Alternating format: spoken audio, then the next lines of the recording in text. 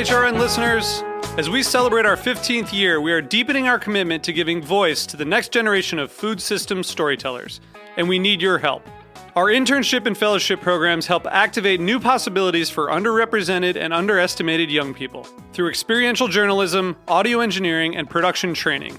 Through these unique programs, HRN helps food equity stewards build essential workforce readiness skills that expand their potential and foster economic mobility. Please consider supporting these critical programs. And with a minimum donation, you can be entered to win a dinner for two at an amazing restaurant in one of 8 cities and tickets to a concert at a great venue in one of those cities.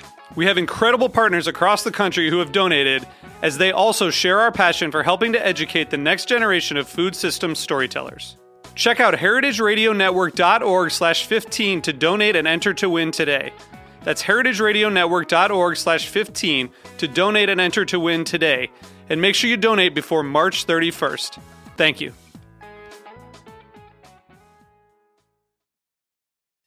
Hearst Ranch is a proud sponsor of the Heritage Radio Network. Learn more about Hearst Ranch at HearstRanch.com.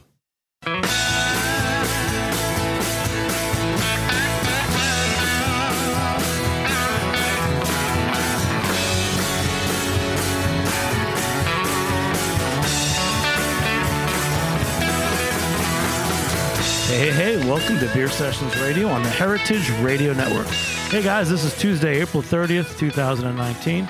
We're here in the studio in the back of Roberta's Pizza in Bushwick, Brooklyn. All right, we got some good guests. Everyone go around the room and introduce yourselves because we're going to have an interesting conversation with some beer bar owners and managers and experts. This is Dan LaMonica from Beer Karma. Hey, this is Matt from The Sampler and Uptown Beer Society.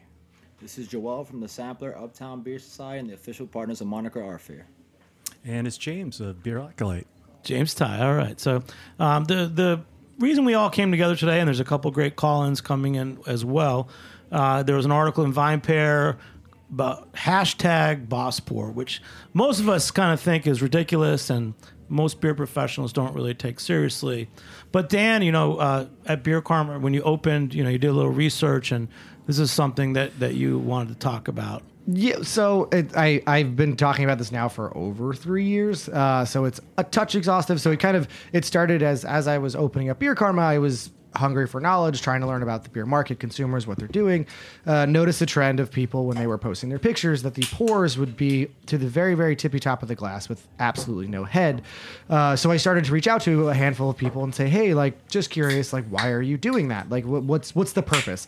And every single person that responded said, oh, I'm just doing it because the picture looks good, or it looks good for the picture. And I was just like, wait a minute, I don't understand that. I thought there was some purpose of it was beneficial to the beer drinking process, and everyone was just hungry for likes, and I've appeared on a couple podcasts. VinePair quoted me, and it's just frustrating because as a beer professional, as someone that's trying to serve great beer in my establishment, to have it be that there's a whole contingent of people that are sort of doing the complete opposite of what I'm taught and what we're supposed to be teaching people can be frustrating.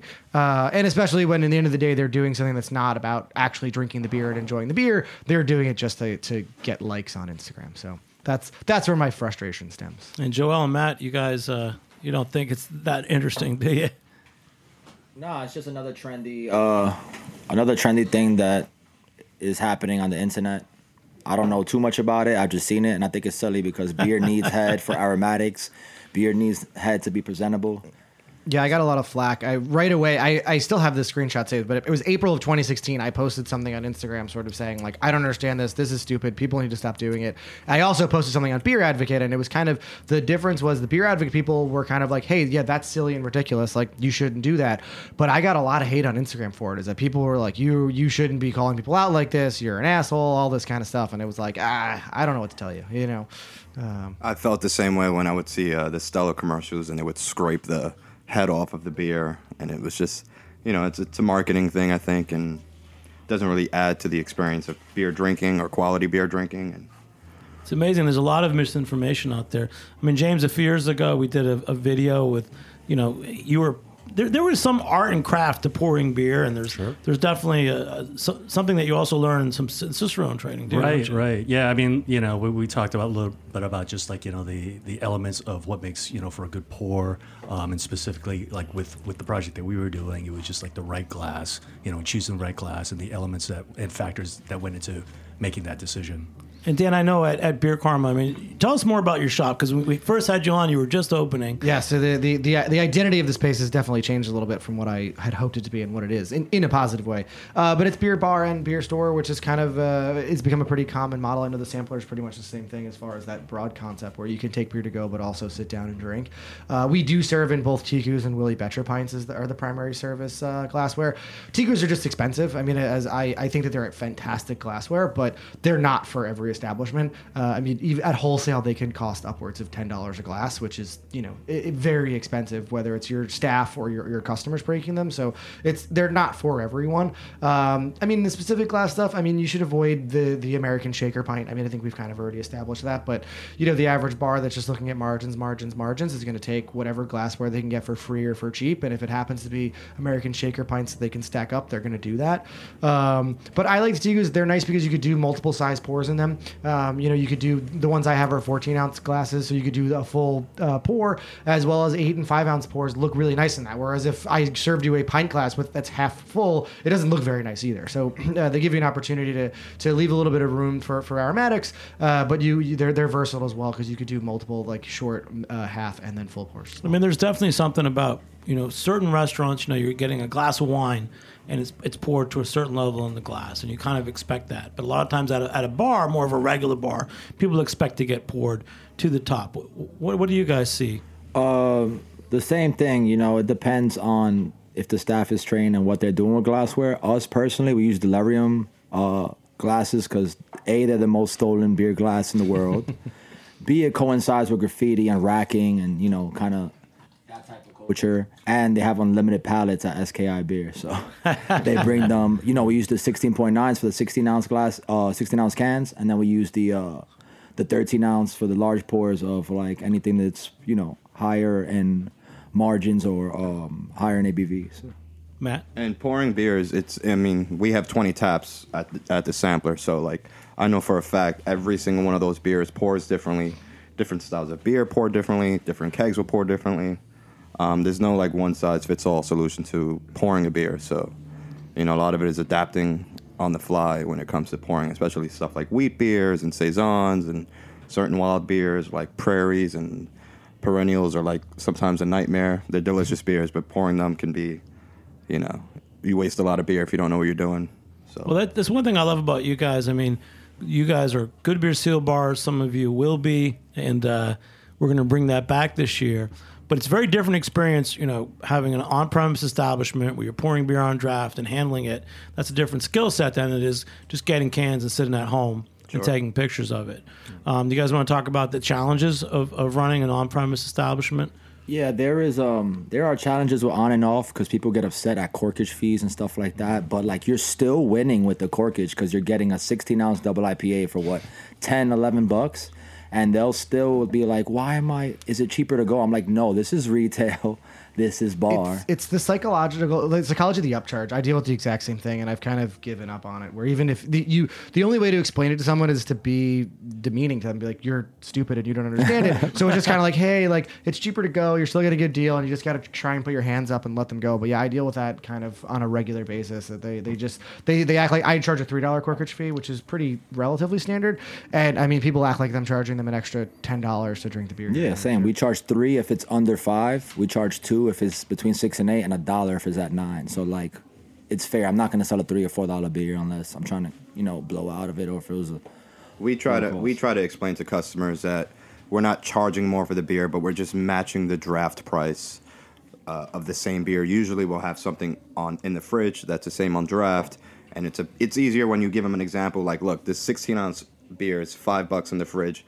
The same beer, a 16-ounce pour, is $8. All the corkage fee is doing is just matching, those prices, and no one's winning, no one's losing. It's just, beer costs what it costs. Great, James. True. No, very true, very true. I think, that just the prevalence of these bottle shop tap rooms that are just like exploding across the city. A lot of people they don't think about that corkage fee. You just kind of like see the price that's on that sticker that's on the back of that can or that bottle, and they just come in with those expectations. But it's the same thing if you want to compare it to the wine side. If you're let's say a BYOB restaurant, they're going to charge you a corkage fee as well. But people can't make that similar kind of leap, in the beer world, which is kind of strange. But that's just it's the terminology too of a corkage fee versus, and you're just popping open a can or a bottle, and I think that's part of it too. Is that there's not the appropriate term for it yet in the beer world. Is that it's kind of catching up, and it's like that people just don't understand. It's like you're just opening that can for me, and it's like you're not. The corkage fee in a restaurant isn't because people are undoing the wine bottle. Exactly. It's margins. It's you got to pay rent. You got to pay for the bathroom and Wi-Fi and everything else. So yeah, I actually just came back from London. I worked in one of the coolest craft beer bars over there called Kill the Cat.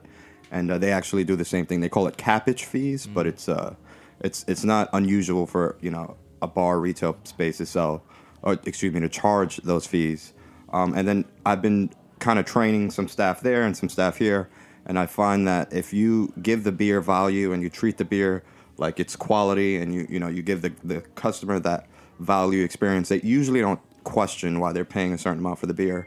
So I mean, like things like proper head and proper glassware, and rolling the can when you're pouring or when you have sediment in a bottle, and there's just certain things that you can do for the customer to feel like they're getting a certain value, and that's why this beer costs this much. Great. We're going to go back to the BossPour subject. One of my favorite beer experts, Mirella Amato's on the phone. She's a master cicerone. She's also the author of a new book that you all should check out, Beerology. Mirella, welcome to the show. Thanks. It's great to finally be on. How long have we been talking about this? Yeah, but you're still in Toronto, so you're pissed off about BossPour. You don't like it. You're worried about it affecting the industry. What's going on? Oh well, I think it would be a fair assessment to say that I don't like it. I actually only discovered it a few months ago. I'm not really on Instagram very much, and it really offended me.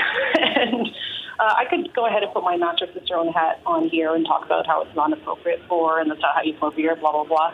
But at the end of the day, the thing about the BossPour is it is not a boss pour from an aesthetic perspective. I don't know if any of you fine gentlemen have ever done photo shoots with beer. I certainly did when I was putting together my book. And, with a proper pour, you have a head of foam. Ideally, it's billowing up a little bit from the top of the glass.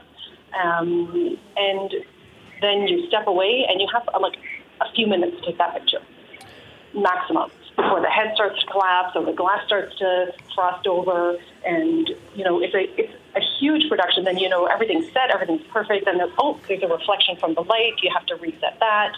Then now your foam's collapsed. You've got to bring your foam. It is incredibly, incredibly difficult to take a good picture of a beer that is poured properly. And I would argue that is a BossPour. In fact, there's a photo in my book which I consider to be a huge feat, which is I think there's 9 or 12 beers on the table. And we had to get them all lined up, all the foam exactly in the right place, make sure nothing was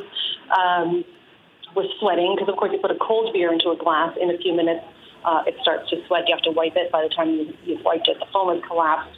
If you use a warmer beer, then obviously the glass doesn't frost, but then you still have issues with the foam, and you have a much smaller window because the foam it is a to-do.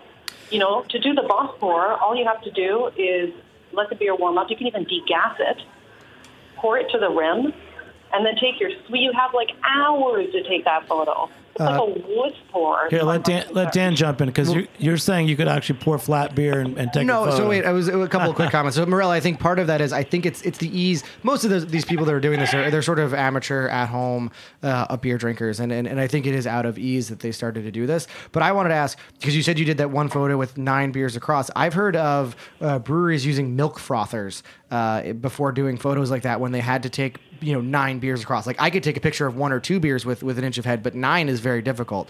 Did you have any other tricks that you did in order to sort of have that work out properly? Yeah, so I've been actually on a number of shoots, and there were a few where the stylist put some kind. It wasn't milk froth. I think one of them put egg whites in the foam. Another one had some kind of special, chemical that they could throw in. But then it starts leaking out of the bottom. You get these streams coming through the beer, and then you have to throw out the whole thing. It is when I did that picture, it was just me being quick with chopsticks. You gotta post that photo and send it to us, okay? Yeah. Me and Joel actually have a trick. Here's Matt. He's got a trick. We actually will grab either a bar stirrer or a straw, and we'll just kind of swirl it around really quickly in the glass, and that usually builds the head back up in seconds. Yeah, I'll one up you there. Chopsticks are even more effective for some reason. I believe it's because of there's more nucleation, because if you just get like takeout chopsticks, they're very uneven, and that allows you to get, even when there's like just a drop of carbonation in there, you can give it a good stir. I don't know, for me, those pours clearly aren't meant to be consumed. They're meant to be looked at. But I look at those, and especially the ones that are New England IPAs, like, I'm not even convinced that's beer. That could be orange juice. So it's just confusing to me that this has become a boss. I think what's boss implies awesomeness. What's become most confusing to me is that, I think I've said I have a responsibility, and so do you guys, Joel and Matt, as far as you're presenting great beer, and as you as well, Morella, and there are now breweries that are doing this as well. So if the breweries are sort of doing this as well with their own photographs in order to do this BossPour, they're not necessarily taking care of their beer and presenting it in the best way possible. Where does that leave us? You know what I mean? I'm buying these really expensive kegs, and then I'm supposed to be pouring them a proper way, but then the brewery's representing their beer totally different. So it's kind of you're at a little bit of a crossroads of, do you just stick to your guns of, this is how I'm trained, this is how I know I'm supposed to serve beer, or do you just kind of say, you know what, if the breweries are doing this and everyone else is doing it, like why bother at some point? I mean, at some point, it's like, marketing kind of like leads the way in what sells. I mean, 5 or 6 years ago, Spiegelau rolled out these custom glass where there was the IPA glass, the stout glass, the wheat beer glass. There were special tastings, and we did shows with them. And Morel, I'm sure you were part of all those. And you kept thinking, wow, this is the next standard. And guys like Taurus and Beer Karma have the Teku glasses. I thought that there was a new standard being set, but maybe we can't stick to standards. I don't know. Yeah. Let James come in. James in. No, it's hey, James. Hey, Maria, how you doing? Great, how are you? I'm well, thanks. So, I wanted to get your perspective. We talked about the BossPour. We've talked about, what that means in today's kind of ethos and in the landscape. So, speaking as one of the 18 master cisterns in existence today, what would you say is probably the prettiest beer that you see in a glass? What would be your perspective on that?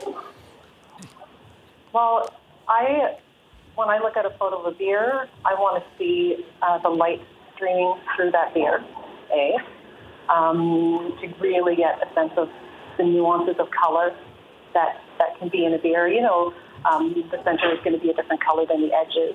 I want a nice head of foam, and as I mentioned earlier, I want it billowing out the top, even if it's dripping a little on the side. But that's like a super box pour. That's incredibly hard to photograph. Mm-hmm. But that's what I want to see. Beyond that, of course, if the beer is a specific beer, then it should be in the appropriate glass. And I don't think, we need to get super fancy. I know the Teku was mentioned, and the Spiegelau glasses, and so on and so forth. I think as long as the glass is appropriate to the style, and, some styles don't have foam, and that's fine. Yeah. But I want to see something that is appropriate. And that was also a huge to-do with my book, because, photos would come back. And I'm sure you've all had this issue with, pamphlets or publications or textbooks that you put together, and they pull out stock images, and it's like, this page is about porters. That beer is yellow. It's not going to work out. Yeah. So Morel, hold on a second. Just give another shout out, Morel Amato. New book's out, Beerology. Thank you for calling in. Stay on with us, but we're just going to keep talking, go a little further. Joel. I'm all about presentation, and I feel like as much as I respect the Cicerone program and what all the professionals and people that know more than me and have more experience do, I feel like everyone finds their own niche. I'm all about presentation, like I said. So sometimes if something doesn't have head retention, I will rough pour it first. If I have 4 or 5 glasses, I will rough pour all the foam first, and then I will top it off at a 45-degree angle so everything is presented equally at the same time. I will also over pour over the glass, so by the time the customer gets it, the foam is about probably 2 inches in the glass and another inch outside, more or less half an inch. So by the time they get back from the bathroom or with their phone out to take a photo, it's right at the rim, because at Taproom 307, when we were really busy and I was a server, we would bust glasses and we would have to top off everything. So I learned maybe I should over pour out the glass foam, so by the time the server gets it or the customer, it's perfectly at the rim. So I feel like everybody finds their own niche or gateway into presence. So that's a great point. Yeah. And the reality of actually serving, half the time, by the time you take the beers to a table, it's settled and it looks like you don't have a full glass. Exactly. My pet peeve is someone will order a beer from me and I pour a perfect pour and they walk to the bathroom. And by the time they get out the bathroom, it's completely flat. So I usually keep an eye out for someone who's like, I'll have another beer, and they take off, and I just kind of pour their beer halfway, and I wait for them to get back to finish the pour. Or relevant to this conversation, someone that will just whip out their phone and Instagram that picture of your beautiful beer, before they drink. But you know what? If I'm out with a good beer and I've got a date, I'm not looking at my phone, gentlemen. Hey, Dan? No, I'm throwing my hands up at your joke, not at no comment. Well, that's the other thing. But another thing I'm going to give a shout out to New York City, good Brazil bars and really good craft beer bars and bottle shops. I really feel like that people go there to actually talk to people and drink. I feel like there's a different market where you're at home and you've got this can. And I know a lot of guys that listen, and I feel bad for you guys because, I mean, it's great to be home. And thank God there's a good can. You can have a beer at home. But I would much rather be out in one of these bars like the Sampler or Beer Karma talking to people. And so cheers to you guys. Cheers. And for what you do. Because it's a lot of extra work, And if you don't know what it's like, it's I've seen I feel like the can business has really changed the game. Even you guys having cans, talking about worrying about a corkage fee to pour. For a while, it was like craft beer bars only had draft. That's what it seemed like. So there's a lot of interesting changes that have happened, right? Since, I don't know, even the last 5 years. Yeah, you got Delirium 16.9s. You got all these German breweries on 16.9s. You got everyone canning overseas. No, yeah, the international markets are canning because for the American market, and then craft breweries too. Allagash cans are hitting New York City this week. They were a brewery that would have never canned 10 years ago, and now that's what they're doing. I mean, I was going to joke. The irony, I say we're a bottle shop, but 80% of what I have in the fridge, if not more than that, is in cans for packaged stuff. That's what people want to buy. I turn down buying things that are in 12-ounce bottles, or when people say, "Oh, the cans are coming soon," it's like I'll wait for cans because if I put 12-ounce bottles in the fridge, they're just not going to sell for me. Barella, are you seeing any trends about that? Cans and other things. I know that you travel a lot as a Master Cicerone. Trends in terms of cans versus bottles? Sure. If you're thinking about it, if not, we'll move on to another subject. No, I mean, each area is different. I mean, that's sort of a broad question. No, I did want to go back, however, to a statement that was made earlier, getting back to the BossPour, because I do have to hop off in a second. But, first of all, I think it's amazing what everyone was talking about doing to really secure a nice pour. And I'm feeling you all in terms of, you've made a beer look amazing, then that person pops off to the washroom, comes back, and takes a picture. It's like, could have been better. But going back to, what was said about breweries picking this up from marketing, I think that is extremely dangerous. I mean, first of all, they're throwing money out the window. Because if you're pouring a beer to the rim, that's not the way it's meant to be poured. So that space that should be foam, that is beer, we're talking about probably about 10 cents per pint that you're just throwing out. And to set that standard is just, it's baffling. And then compounded by, I think it was Dan who mentioned earlier, the fact that, as an industry, we have been working so hard to promote the proper way for beer, which, will save some money, but also really increases the enjoyment of that beer by, releasing the aromas. I'm preaching to the converted here, and, ensuring that beer isn't overcarbonated. And we've come so far with that education, and to see if Instagram people want to do silly things, that's great. But to see brewers hopping on that trend with their marketing and tap rooms, I think that's really, it's problematic. And again, just throwing money out the window. What are you doing? Great. Thanks so much for calling in, Morella Beerology. Thanks, Morella. Dan, what were you going to say just before that? No, it's always interesting. I mean, Joel mentioned to talk to someone like Morella, who's a master cicerone. You know what I mean? That there's just sort of another level of knowledge about beer service, beer pouring, and just beer quality. And those are the people that we should be listening to. You know what I mean? That's who we should be sort of taking account from, and let their voices be heard, because they know what they're talking about. And what goals do you guys have? I mean, you guys are all like kind of at the top of your game, trying to do a good job serving, getting the best craft beers. Just tell me some of the things that you guys want to do going forward. One of our main objectives, especially at the Sampler or with like our group Uptown Beer Society, is kind of educating people on beer styles, how to drink and taste certain beers and enjoy beer.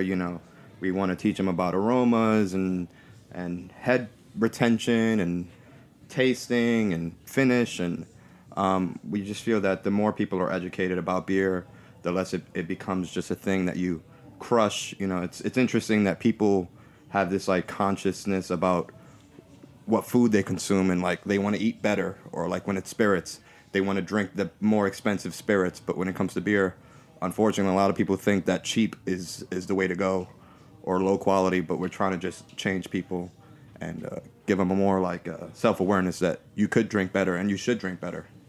Yeah, I think the key to that, too, is just doing that in a way to not insult people, too, because you see a lot of people that they come in like really highbrow and like really try to like lay out some esoteric terms, and you're not going to win people over by doing that. Sure. And I know like no one in this room really kind of adheres to that kind of philosophy, but when you see it out on the streets, and it's typically it's not even the beer professional that's doing it. It's just like someone that's like really into his passion, his or her passion. I'm sorry, which is a great thing too, but in many ways it does a disservice to the people who just really trying to learn more about this stuff. Dan, you brought in the first beer. What is it? This is first beer we're drinking is Lounge from Finback. It was their spring saison. It was a dry hop saison. I believe the dry hop was Equinaut and Citra. It's really nice. It's pretty low ABV for a saison. It's 5.5% alcohol, but it's kind of like a light, easy drinking beer for spring. So this has been a favorite of mine in the shop.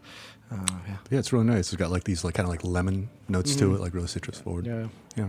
Back to piggyback on what you guys saying. I mean, the goal is to just, find comfort in people and kind of find where people come in and say, I don't like beer. That is your chance to be like, do you like sour candy? Do you like dessert? What do you like? What have you enjoyed? Oh, I guess, I'll drink a Stella. There you go, a Pils. Every now and then a Blue Moon. There you go, let me get a wit. And it's just about educating them, like us being from the Bronx and growing up with all people of all different walks of life and cultures. We kind of learn how to like kind of be chameleons when we talk, or when we connect with people. So whether that person comes in of any culture, we can just switch it up from the most geekiest white dude to like the most hoodest black dude. Like we can connect with all, and people like us are very important because they're more inclined to listen to us and respect what we got to say. That's great. We're going to talk more about that. We have to take a short break. We'll be right back in a few minutes on Beer Sessions Radio.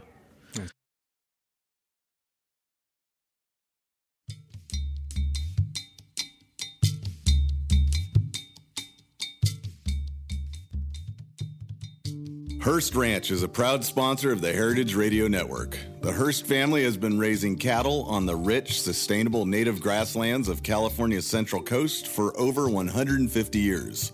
Piedra Blanca Rancho in San Simeon is the original Hearst Ranch, founded by George Hearst in 1865. George's son was the famous publisher William Randolph Hearst. In addition to being known for building the iconic Hearst Castle, William was, like his father before him, an avid rancher. In his words, I would rather spend a month at the ranch than any place in the world. Thanks to one of the largest land conservation easements in California history, a joint effort with the California Rangeland Trust, the American Land Conservancy, and the state of California, the working landscape at Hearst Ranch will be preserved forever. Learn more about Hearst Ranch at HearstRanch.com.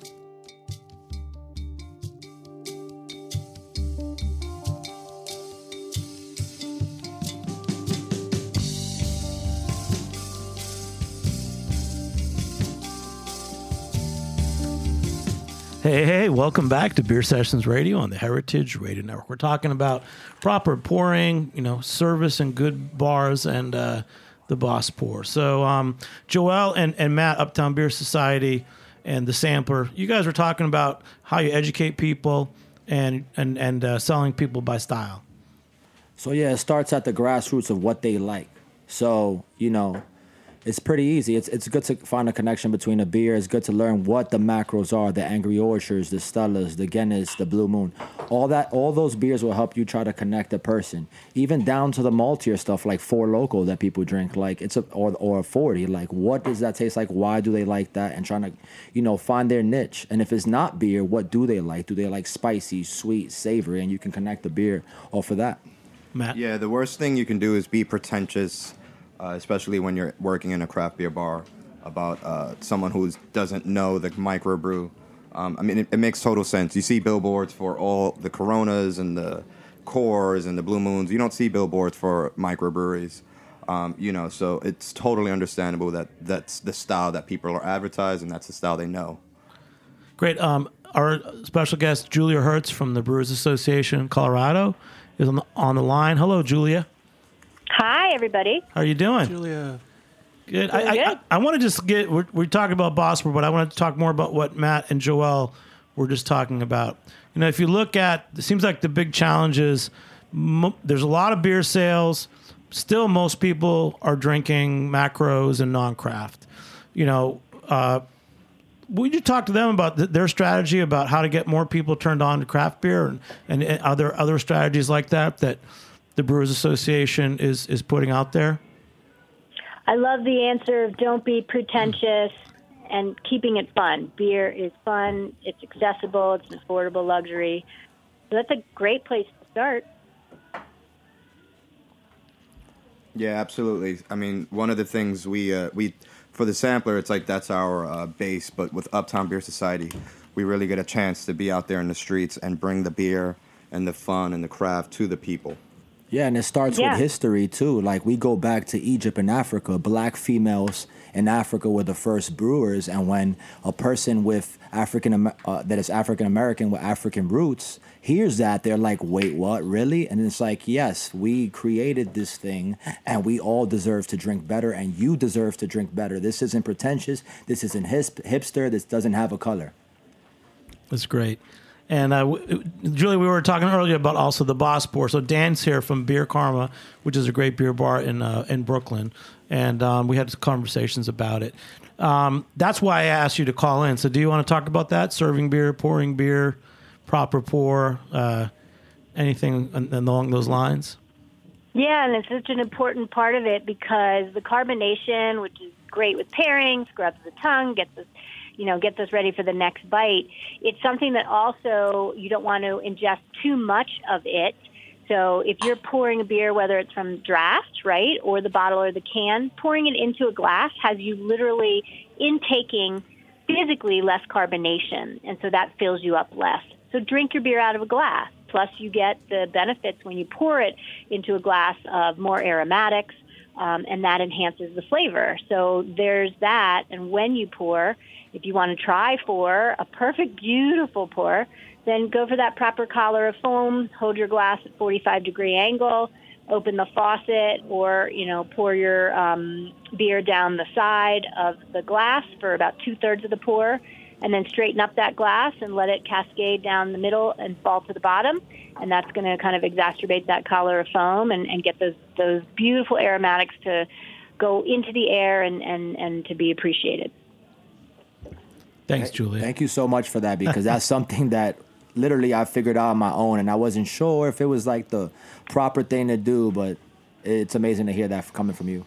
No, there are little tricks you can do that. I sometimes have trouble, like on Monday nights, we've got a running group, and I feature a particular beer, and sometimes that means that I'm pouring 20 to 25 pints in a row of the same beer, and because that beer that's coming out of the keg is very, very cold, I've got short lines, I've got a direct draw, you have to agitate the beer a little bit. So I'll kind of, as I'm pouring, swirl the beer a little bit, otherwise you will get zero head. So there are little tricks that you figure out, especially because pouring from a draft system versus a can versus a bottle is totally different, but there are little things that you can do, and it is is like it's a very good point. Like we're talking about presentation, but there are legitimate ways from an actual consumption and an aromatics point of view why you want the head on the beer as it's served.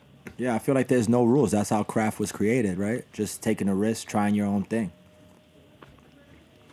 Great line. It's a good group of guys here, Julia. We called you because you really are. Just tell us more about your role for the Brewers Association, because these guys are here at the forefront of serving and selling beer in New York City. But I feel like that not all beer bars get to connect with the Brewers Association. Sure. I'm talking today from Boulder, Colorado. We are the national nonprofit group that represents the majority of breweries in the U.S. We've been around in different iterations since 1942, when small brewers got together to secure tin for bottle caps. 1978, Charlie Papazian started the American Homebrewers Association, and then we blossomed from there.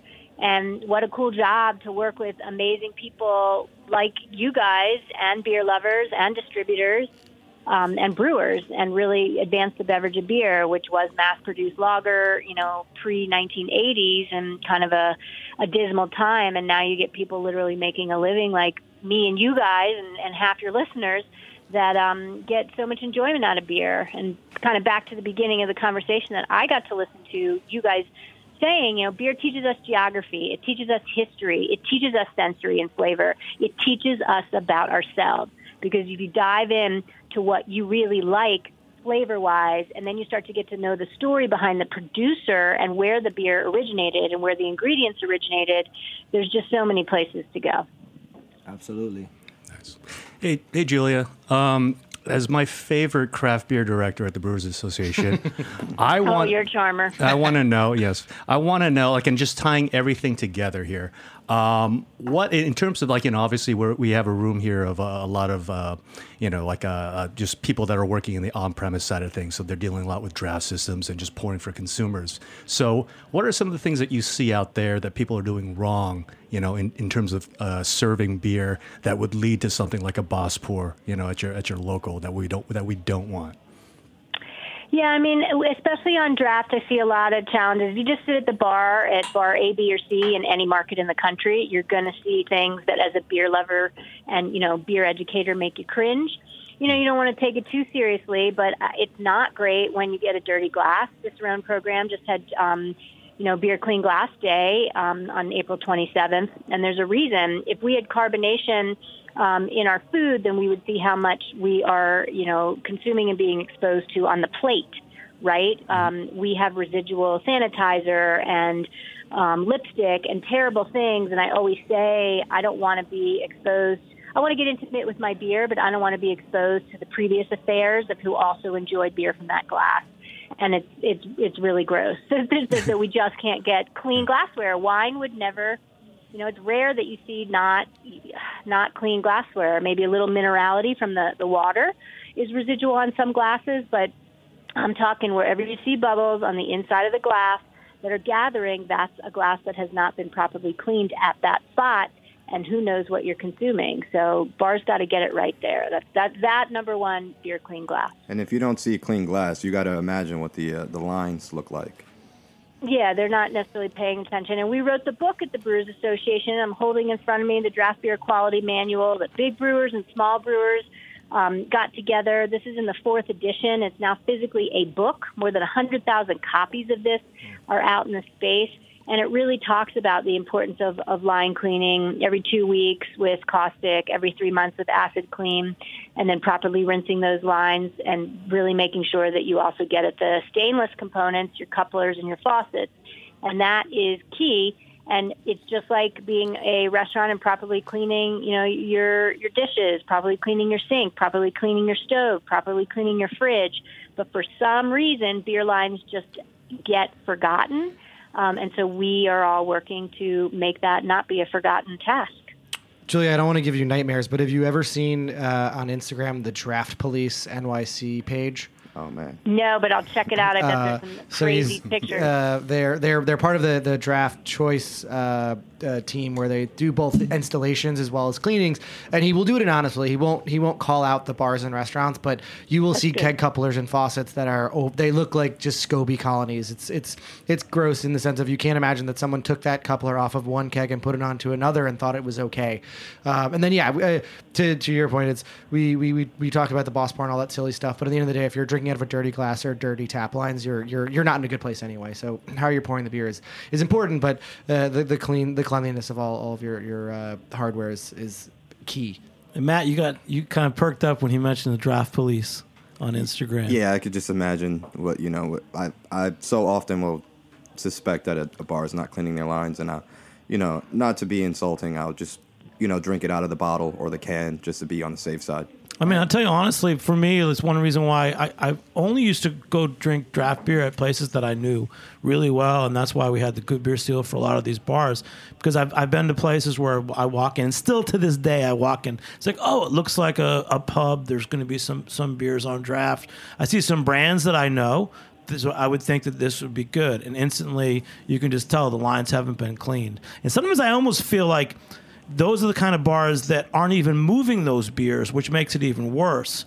And they might be moving the macro line. So there's something else going on as well where they're just not paying attention to their craft portfolio. Yeah, and that's what a BossPour is. A BossPour is when you go to a dive bar and they literally rough pour your beer and it comes to the rim with no head because the glass is dirty and the lines are gross. So there you go, guys. That's what a BossPour is. Yeah, and a lot of it comes down to staff. I mean, especially what you said, especially about beers being neglected. If a beer is sitting there for weeks or months at a time, that means the staff they're not educated on what that beer is or the style is or how to sell it to a certain customer. We always say at the sampler, we're not just beer servers, we're beer sellers. And we try to really, pay attention to every draft line, every beer, make sure everything moves, at an appropriate amount of time. Julia, is there anything to help us out with this?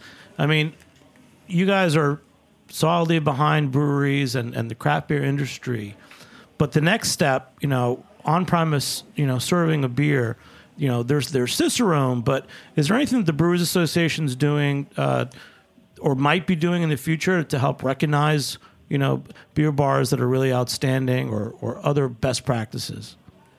Well, Beer Bars Outstanding, craftbeer.com, our beer lover-facing website, which gets millions of viewers a year, is really incredible, and we publish now multiple years in a row the Great American Beer Bars, and it recognizes, voted by craftbeer.com visitors, thousands of them voting, their favorite beer bars in each state. So check that out, certainly a good one.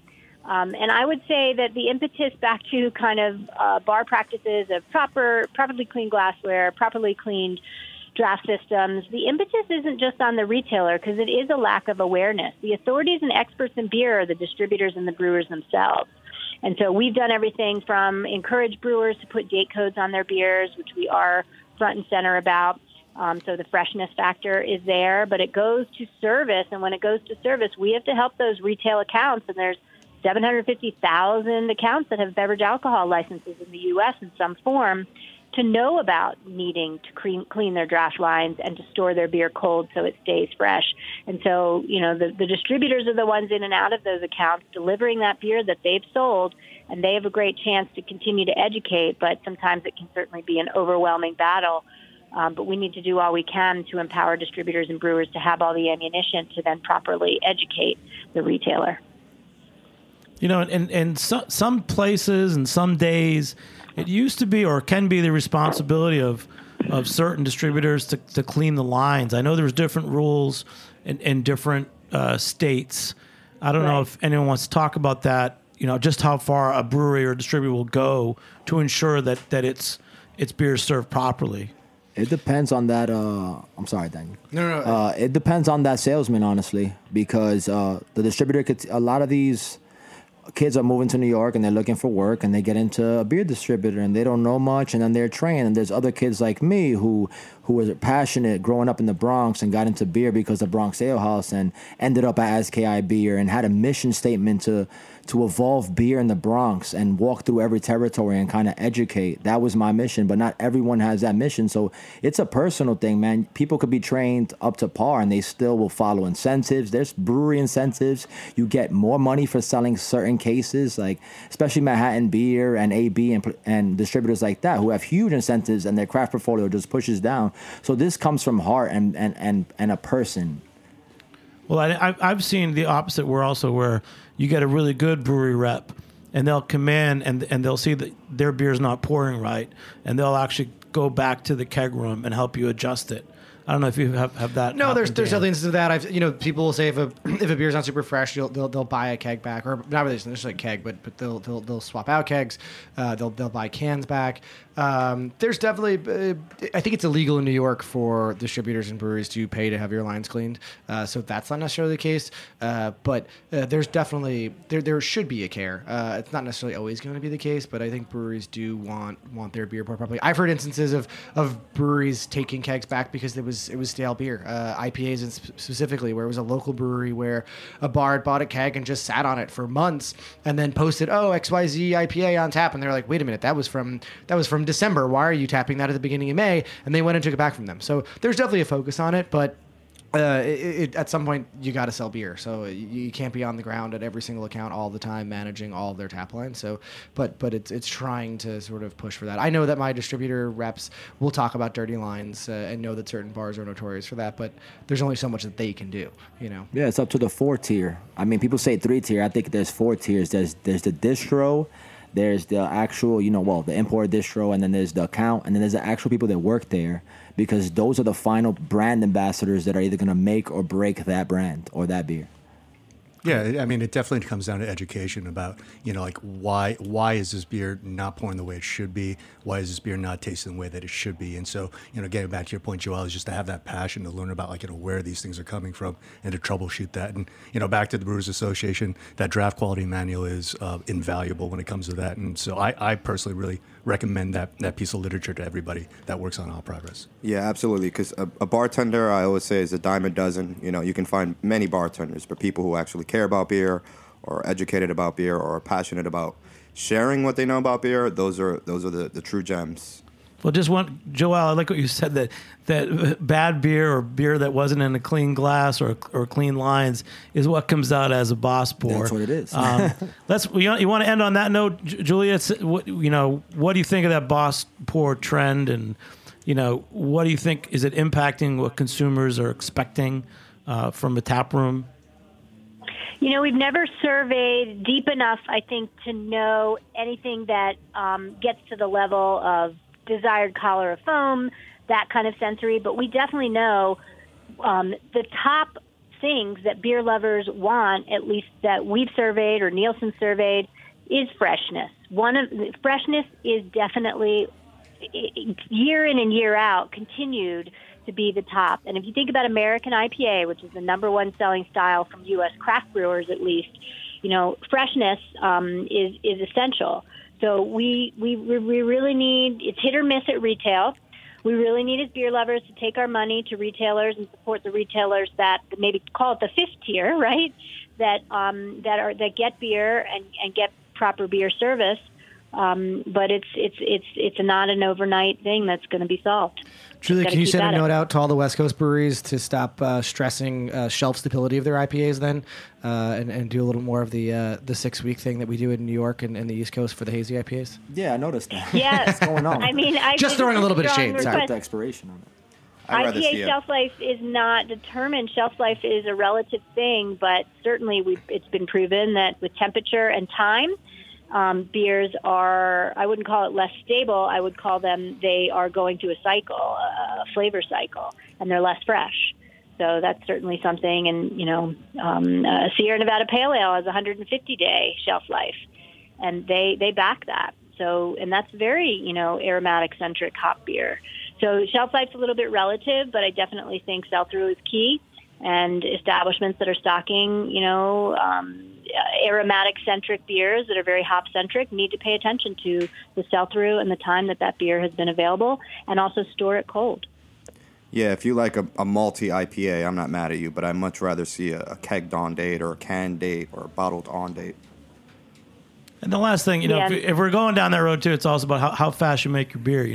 I mean, it seems like breweries can turn out IPAs faster and faster, and generally, I don't think those beers last as long. But there's definitely a knack for taking your time with beer too. So there's a lot of things to learn and to talk about. James, anything else for Julia? Oh no, I wanted to talk a little bit more about what you were talking about with the glycosidic bonds, hop creep, but that's a little bit too technical for where we're going right now. Julia, what is kind of like on the Brewers Association's kind of like the horizon in terms of different initiatives that are coming out with regards to just the beer serving and just the quality of beer and kind of upholding those standards. I love those standards, and we just had our technical committee, which we almost have 90 brewery members involved in our technical team. They have a summit every other year.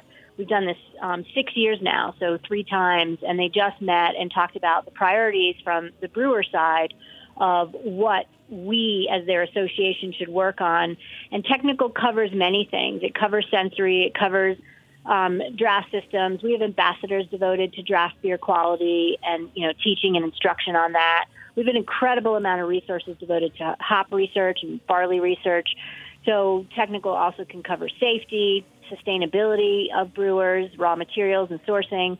The list really goes on bigger than just what we're working on initiative-wise in terms of beer service, but that is on the list.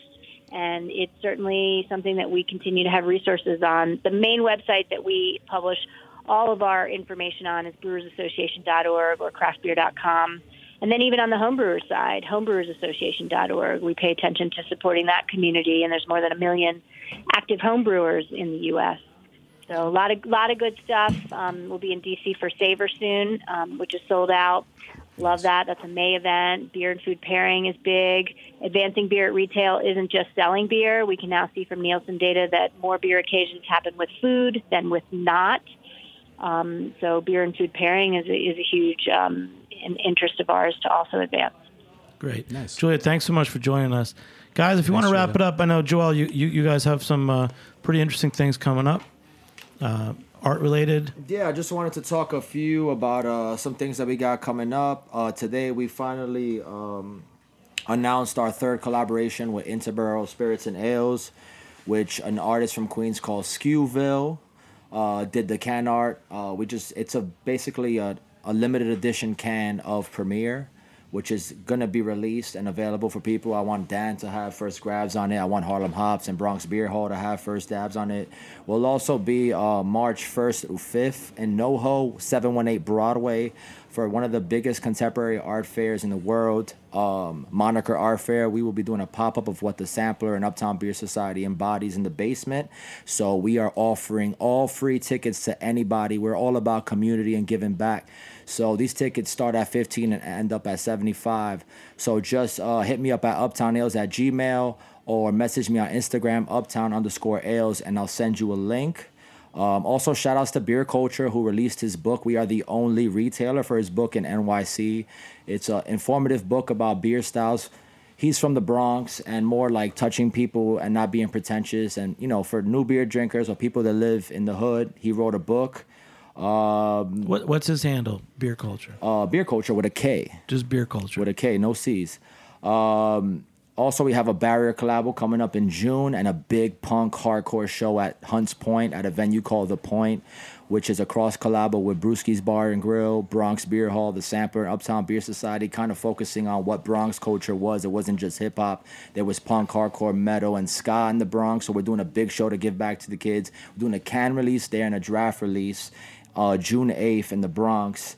And I'm ecstatic. Matt's going to work on a ton of stuff in London, launching London Beer Society, working with some partners out there, which things will be told on the internet. So stay tuned. I mean, anything you want to add to that?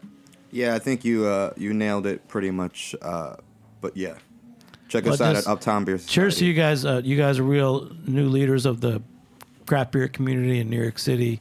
I really appreciate it when you came on recently with the Interborough, the Dead President collaboration. That was my favorite beer of the winter, the Vienna Lager that you guys made. So great work, guys. Thank you. And Dan, Beer Carmenal, you're 2 years old.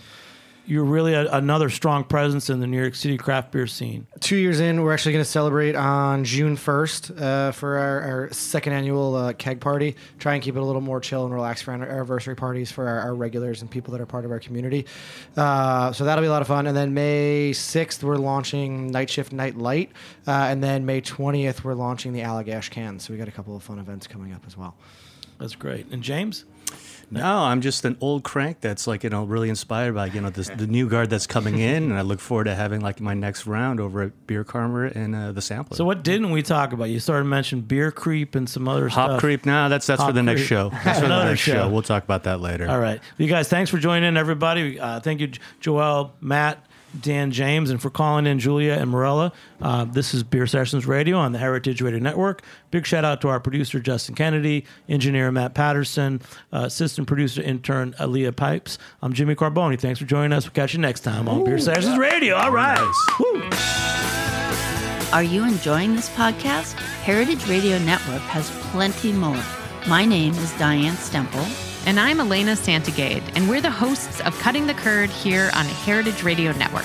Featuring interviews with makers and mongers and everybody in between, this show is a downright funky look at the world of artisan cheese. You can find Cutting the Curd wherever you listen to podcasts and on heritageradionetwork.org.